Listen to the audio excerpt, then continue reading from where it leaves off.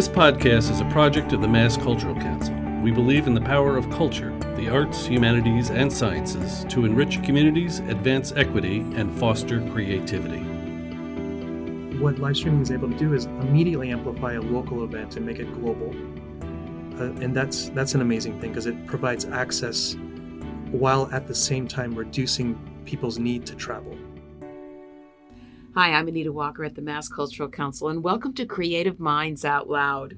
Our guest today is Vijay Mathew. He is a cultural strategist and co-founder of HowlRound Theater Commons, and welcome to the program. Thank you. Nice to be here. I am so eager to get into this conversation because it's something I know absolutely nothing about, and I cannot wait to learn. What is post-carbon arts? Post-carbon arts is our arts field, all the institutions in it, the cultural workers, the artists, the audiences, all living within a field and being served by a field that does not depend on fossil fuels. So it's a future place. So you've been thinking a lot about this, and obviously our whole planet needs to address this issue. But talk specifically about the cultural sector and the unique and special challenges that we have. I mean, I'm thinking now, when you put it that way, like it's everything from how audiences arrive at the theater to what powers the lights in the theater space to the air conditioning to, I mean, I don't know, I'm probably just on the very top, most obvious. Yeah, so it seems like there's a lot to do now that the cultural field needs to do before we even get to this post-carbon place.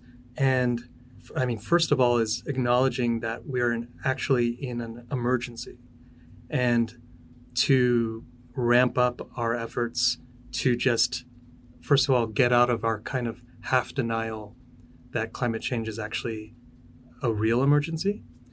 And also, convince our local governments that this is actually an emergency.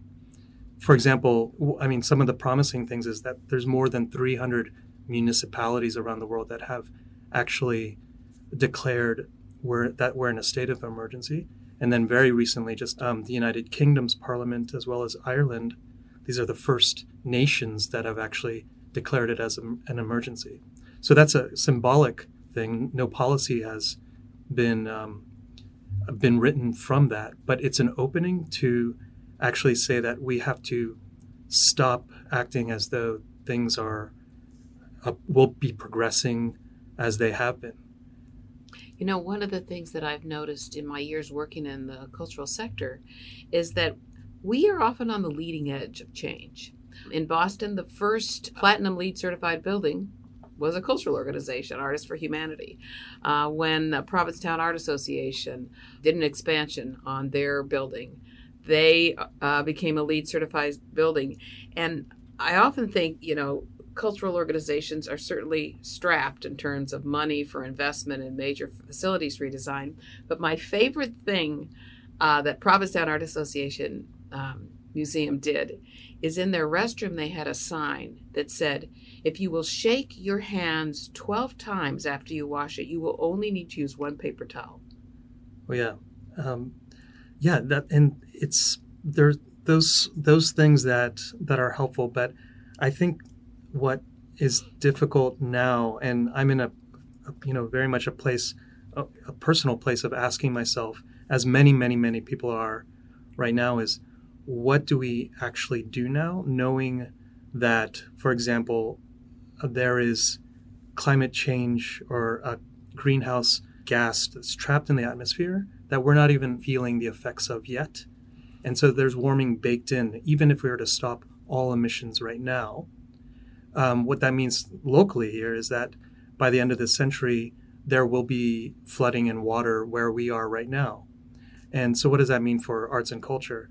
And I'm just talking about our small little field, that I think we're at an important point where we need to actually stop business as usual and come together to actually face and just start with conversation of what do we actually need to do. And because it's very easy to get in a space of these very small incremental kinds of, I would call controversially, greenwashing of our behaviors that really don't have much effect. And we have to actually come to grips with the fact that some of our life support systems in the very near term may collapse. Like, for example, our food. Where do we get our food? Our grocery store, the availability of all that. And then the amount of electricity that we're consuming is probably going to be reduced greatly if we depend only on renewable resources. So what does that mean for how do we operate as an arts field? Can we actually use our computers all the time? Right now we have unlimited internet that may have to be metered internet like it was in the 1990s, where you pay for a few hours per month as opposed to it always on, and kind of break out mentally of the paradigm of things being unlimited, because that's kind of a fiction that at some point will end. So how do you see the cultural sector taking a leading role in this? What are the questions cultural organizations could and should be asking themselves right now? Yeah, so there are some very practical things, like whenever we hold a conference, do we actually need to fly people in? And can we use video technology instead as a replacement? It's more of a symbolic act again, because of course it's less use of the current economic infrastructure that's there to, instead of buying tickets, we're choosing not to. So it's more of a symbolic boycott. But I think it's an important thing as cultural makers to create this awareness in all of the people that we serve and touch, and audiences that we're in contact with, that we need to start develop this consciousness around these issues. So that's one thing. Conferences shouldn't be gathered with so much flights. We should really figure out how to use public transportation or land transport instead, and then use these video technologies, which is also very much a transitional technology, because we can't depend on unlimited server growth, computer server growth over the next decade or 2 decades that are going to be able to host all this kind of video and bandwidth that we need. We can depend on it, but if we do, there'll be huge consequences in terms of the magnitude of human suffering that will happen very soon. One thing I think a lot about is sort of the use of space.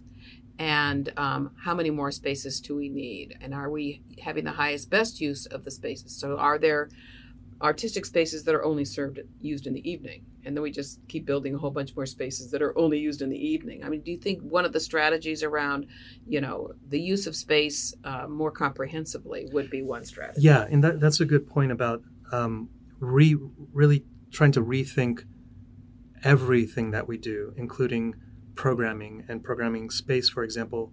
That's a great example of where we can start to think of our existing assets instead of creating and building new things, see what we have, and then see what we can share as a community, as an arts community, and ease away from this idea of proprietary ownership over certain things.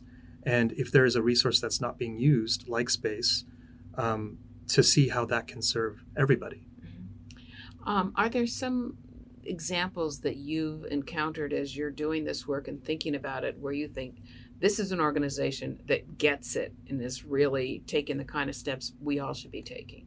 Yeah, in the arts, there's a fantastic series of essays, journal, blog posts on HowlRound.com, and we've hosted it for the past 5 years. It's called Theater in the Age of Climate Change.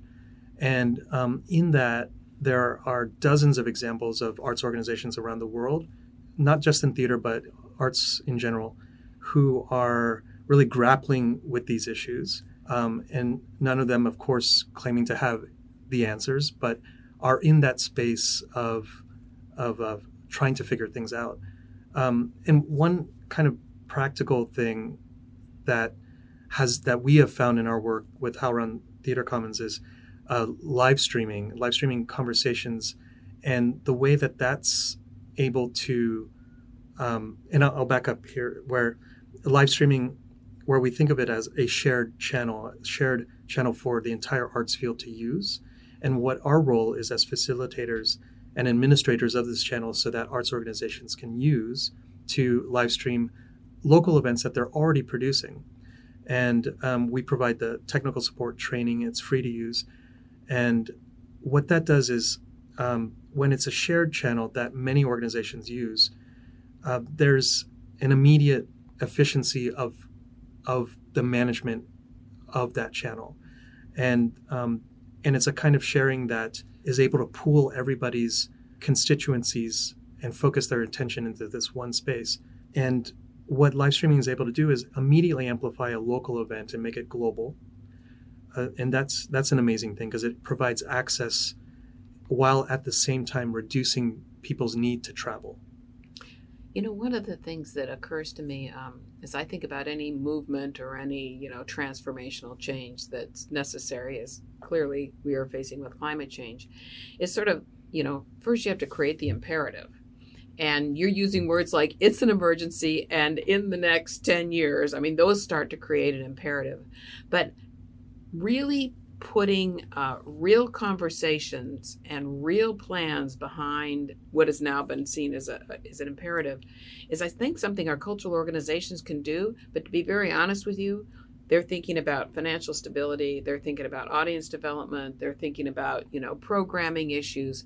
What if every cultural organization put a post-carbon agenda sort of as the underpinning, the same way we do with diversity, equity, and inclusion, the same way we do with accessibility? What if this vocabulary became just expected and accepted as part of every strategic plan of every cultural organization? Yeah, I think that is very necessary. And I think how that can actually happen is if funders actually take a leading role here, because funders many of them are very pro-social and do actually have an agenda to support climate change, to support programs for climate change, to combat or mitigate the effects of climate change.